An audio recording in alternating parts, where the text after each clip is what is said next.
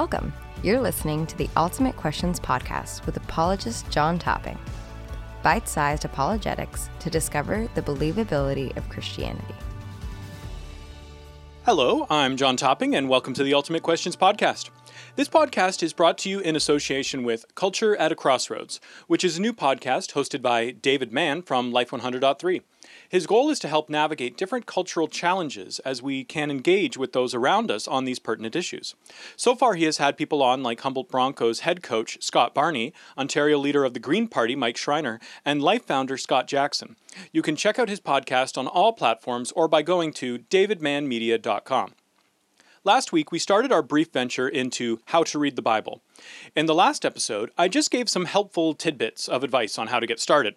I also made an emphasis that actually studying Scripture can be helpful and satisfying. So now we're going to dive into a little bit more about how to actually go about studying the Bible, even if you're not a professional theologian. A quick comment here. I made a handout for you, and it's a PDF that you can download and will be available for free on our podcast page. If you go to the P2C webpage for this episode of the podcast, or you go to my personal webpage, johntopping.com, and go to the page for this episode of the podcast, you'll see a link to download the PDF. It's a single page to keep with you when studying the Bible, so you can go through the steps and hopefully get a lot more out of the scripture that you're reading. As we dig into how to study the Bible, one of the most important aspects of trying to understand an ancient book is to get a good feel for the context of what you're reading. There is the historical context, which is the culture, people, places, and then there's the literary context, which are things like where your passage is found in the book, what the genre is, and different language elements like repetition. Today we're going to focus in on the historical context. This can seem daunting and like the sort of thing only professional pastors and theologians and historians do, but honestly, it is well within the ability of anyone who is listening to this podcast, and hopefully I can help you dive into this exciting realm of Bible study. First of all, I think there's an important aspect of interpretation we need to deal with before going any further. I think some of us might have a bad methodology when it comes to interpretation in general because of our English classes. In many cases, we have been encouraged to be as creative as possible, trying to come up with new ideas in terms of what a book can mean to you. This is actually the exact opposite of what we want to do with the Bible. We're not trying to come up with some new idea or unique interpretation that no one else has ever thought of. In fact, if we think of an interpretation of a passage that no one else has ever thought of before, then you can be basically guaranteed that it's a bad interpretation. Here's a good quote from Fee and Stewart's book, How to Read the Bible for All It's Worth. Interpretation that aims at, or thrives on, uniqueness can usually be attributed to pride, an attempt to out-clever the rest of the world, a false understanding of spirituality, wherein the Bible is full of deeply buried truths waiting to be mined by the spiritually sensitive person with special insight, or vested interests, the need to support a theological bias, especially in dealing with texts that seem to go against that bias. Another problem similar to this is that when we interpret Scripture, we bring our biases and presuppositions to the text. Without meaning to, we will naturally think that our understanding of a passage of Scripture must be what the author actually meant to say, or that the Holy Spirit is inspiring us to interpret this passage. The important thing to recognize here is that everyone brings their own unique perspective to the table. We all have our different opinions, experiences, beliefs, and biases. Even our knowledge, or even our lack of knowledge, influences how we view things. So it's important to first of all recognize that this is happening to you when you sit down to study the Bible. Our goal should be to approach the text as the original author and audience would have. So we need to limit how much of our own biases and opinions affect how we interpret Scripture. Some people will argue that there is no need for hermeneutics, or trying to really study the Bible to get an accurate interpretation, because all you need to do is just sit down and read the Bible.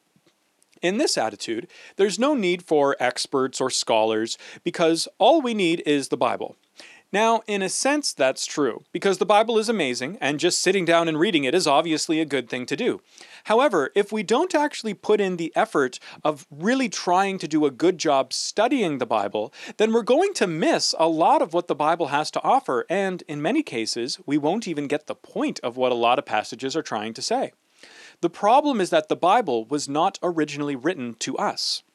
The authors had no knowledge of our culture, and if we have no knowledge of their culture, we will definitely misunderstand what they wrote at times.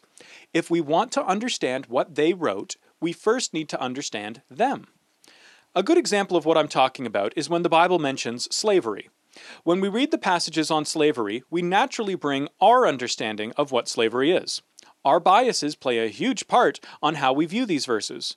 So first, we need to recognize our understanding of the issue and be open to the idea that our understanding of slavery might be different than what the original author and audience would have understood slavery to be. So that leads into the second step. Genuinely do your best to understand the author's point of view on the issue at hand. For example, with slavery in mind, the Old Testament not only has a law against kidnapping, but says that kidnapping is punishable by death. Additionally, slaves had rights. To go even further, many slaves were permanently set free on a specific holiday that came every few years. I could go further, but even just from these little pieces of information, we can already tell that their understanding of slavery is drastically different from our understanding of it. If we bring our presuppositions and biases to interpret these passages, we will arrive at wildly wrong interpretations, because our previous understanding will affect our view. This sort of thing is called an anachronism. For something to be anachronistic means that it doesn't belong in that time period. It would be like someone from the past being shoved into our present day. They might be shocked that women are allowed so much freedom, and in conversation they might speak down to a woman. Someone from the present day and age might then accuse the person of having a very anachronistic way of looking at things, because their views don't belong in the present time frame. Equally, when we try to understand the past, we can't anachronistically drag our modern understandings into the task. Our views and biases don't belong in the context of the ancient world, so we do our best to leave our presuppositions at the door and try to understand the context of the people who wrote and read the books of the Bible. In this sense, there are many things in the Bible that we will totally miss, simply because we're not aware of the things that would have been assumed by the original author and audience. These sorts of things would have gone without saying, because everyone would have known, so the author wouldn't bother explaining it. As a silly little example, when you and your friends hang out, you likely have inside jokes. If someone were to listen in on you and your friends, they wouldn't be able to understand those bits of your conversation, but you would. If a new friend joins you that isn't familiar with the inside joke, you would feel the need to fill them in on the relevant details, but otherwise you wouldn't bother. There are examples of this in the Bible, and we are so far removed from the context that we miss it. In these cases, we need to study the history, culture, language, people, and places in order to try and catch everything that's being said. As an example of this, John wrote to Laodicea, which was a city whose major commodities were eye ointments and fine linens. When John writes to them, he insults them by calling them blind and naked. Now, because these were the sorts of things they were supposed to be famously good at, it would have been extra insulting to them. John's comments would have shocked them and made them think deeper about what he was saying. Basically, John was telling them, hey, you think that you're the best dressed and have the clearest vision? That might be true in the physical sense, but in reality, you're the most blind and naked people around. We wouldn't catch this little nuance unless we were more historically informed about their context. Another quick example comes from Palm Sunday, when Jesus entered Jerusalem on a donkey's back in what is referred to as his triumphal entry. During this time, the Jews had been waiting for the Messiah, and especially during this time in particular, they were really expecting the Messiah to come soon. In fact, many false messiahs had tried to assert themselves. The Jews were expecting the Messiah to be a conquering king, waging war against the evil Romans, to deliver the Jews from their oppression. Long story short, that's not exactly what Jesus came to do. Jesus came to bring forgiveness, peace, and restoration in our relationship with God. So when we understand that context of the expectation of a conquering king and the reality of what Jesus came to do, it's incredibly interesting to learn that, in their culture, the horse gave the imagery of war. Think of war where they go into battles on horseback, while the donkey gave the imagery of peace and nobility or royalty. So when Jesus entered into Jerusalem for his triumphal entry, it was quite fitting that he chose to ride in on a donkey, to symbolize what his purpose was. Just learning little tidbits of historical and cultural information like this can help us further appreciate what we find in the Bible. So you might be thinking to yourself, yeah, these historical little tidbits are interesting and helpful, but how could I ever find out these sorts of things? Well, I'm glad you asked. This is the difficult part of study, but also one of the most interesting parts of the process. As I've mentioned before, this is where things like a study Bible, a Bible dictionary, commentaries, and Bible encyclopedias can help a lot. In addition to these things, if you want to go even deeper, looking into other ancient texts can fill in your understanding so that when you return to the Bible, you have even more context. So for example, Josephus was a Jewish historian during the 1st century who wrote about the history and culture during the time of Jesus and the New Testament. So he's quite helpful in many ways. Reading ancient rabbinic literature, like the commentaries that the Jews did on the Old Testament, can be helpful, things like the Mishnah. They were much closer to the context, so they can offer aid to us in understanding the original intent of the authors. The Royal Assyrian inscriptions can help us know more about the social situations in ancient Syria and Palestine, as well as Israel's history. The Amarna tablets can aid us in understanding the ancient Palestinian area right before the birth of Israel, which helps us know what sort of context Abraham, Isaac, and Jacob were in. And the Ras Shamra texts can tell us more about Canaanite culture and religions, since they were quite big players in the world of different parts of the Old Testament. As I've mentioned before, it can be helpful to learn a bit of ancient Greek philosophy as well. For example, learning more about Gnosticism and Neoplatonism can illuminate different aspects of what is discussed in the New Testament. Studying Philo can be interesting since he was basically trying to fuse Greek philosophy with Judaism right around the time of Jesus. As an example of this point about Greek philosophy, we can look to the 1st chapter of the Gospel of John. The book starts with, "In the beginning was the Word, and the Word was with God, and the Word was God." The Greek word for word here is logos. In Greek philosophy, different schools of thought had very deep philosophical ideas about what the logos is. At times, they thought of it as a force or a being. They even likened it to fire, considered it eternal, possibly even the origin of the universe, and even divine. Another group during this time were the Gnostics. I won't go into too much detail on them here, but one important thing for our purposes right now is that they considered matter to be evil and spirit to be good. They even pitted the two against each other, at times even having a cosmic battle of the good God that created the spiritual world being at odds with the bad God that created the physical world. Some Greek philosophical thought held the view that humans should try to ascend past the physical world, at times even denying themselves physical pleasures so that they can ascend into a further spiritual existence. So when John's introduction to his gospel starts describing the Logos as being with God and actually being God, the Greek and Roman audience would have been completely on board with what he was saying. Then, as John describes this Logos as becoming flesh, the divine stepping out of divinity to enter into being physical and human, in other words, Jesus, the audience would have been disgusted. To them, this is the exact opposite of the way things should be.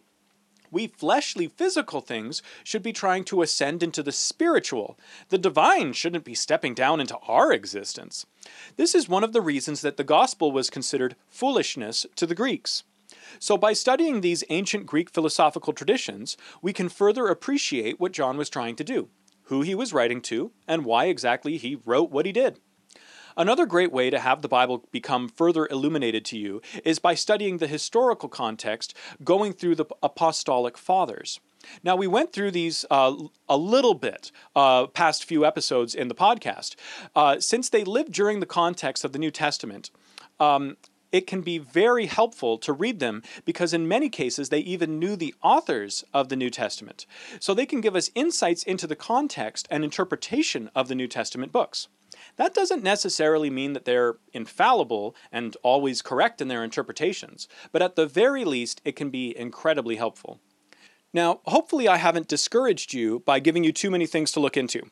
If this all sounds like a little bit too much, remember that having things like a study Bible, a good commentary on the book you're reading, a Bible dictionary, like the Holman's Illustrated Bible Dictionary, can be immensely valuable. In many cases, the points brought up in these sorts of books come from the sources that I just mentioned. Even just having a study Bible and reading the little comments can be illuminating, and having that Bible dictionary on hand to look up words, ideas, people, and places you think are important can make things even more interesting. So in general, when you get a particular passage of Scripture you want to study, try to learn as much as you can about the context. What was the political climate of the area during the time it was written? When and where was it written? Who was it written by, and to whom was it written? Was it during the time that Israel was its own nation, or was Israel in exile? Is Rome in control at this point? You will always get more out of the Bible every time that you read it. And if you do the hard work of study, you can easily grasp a lot more in the Bible than you ever thought possible. As we wrap up, here's a quick reminder to download the PDF handout that I made for you on how to study the Bible. It's just a good little thing to keep with you, possibly as a bookmark in your Bible, to walk through the checklist to help you keep focused in your study. Next time, we'll be going into a similar aspect of reading the Bible, but instead of looking at the historical context, we're going to be diving into the literary context. This is something a little bit more accessible for the average person and can help us easily make sense of difficult passages in the Bible. So I hope you'll join me next time for Literary Context on the Ultimate Questions podcast from Power to Change Students.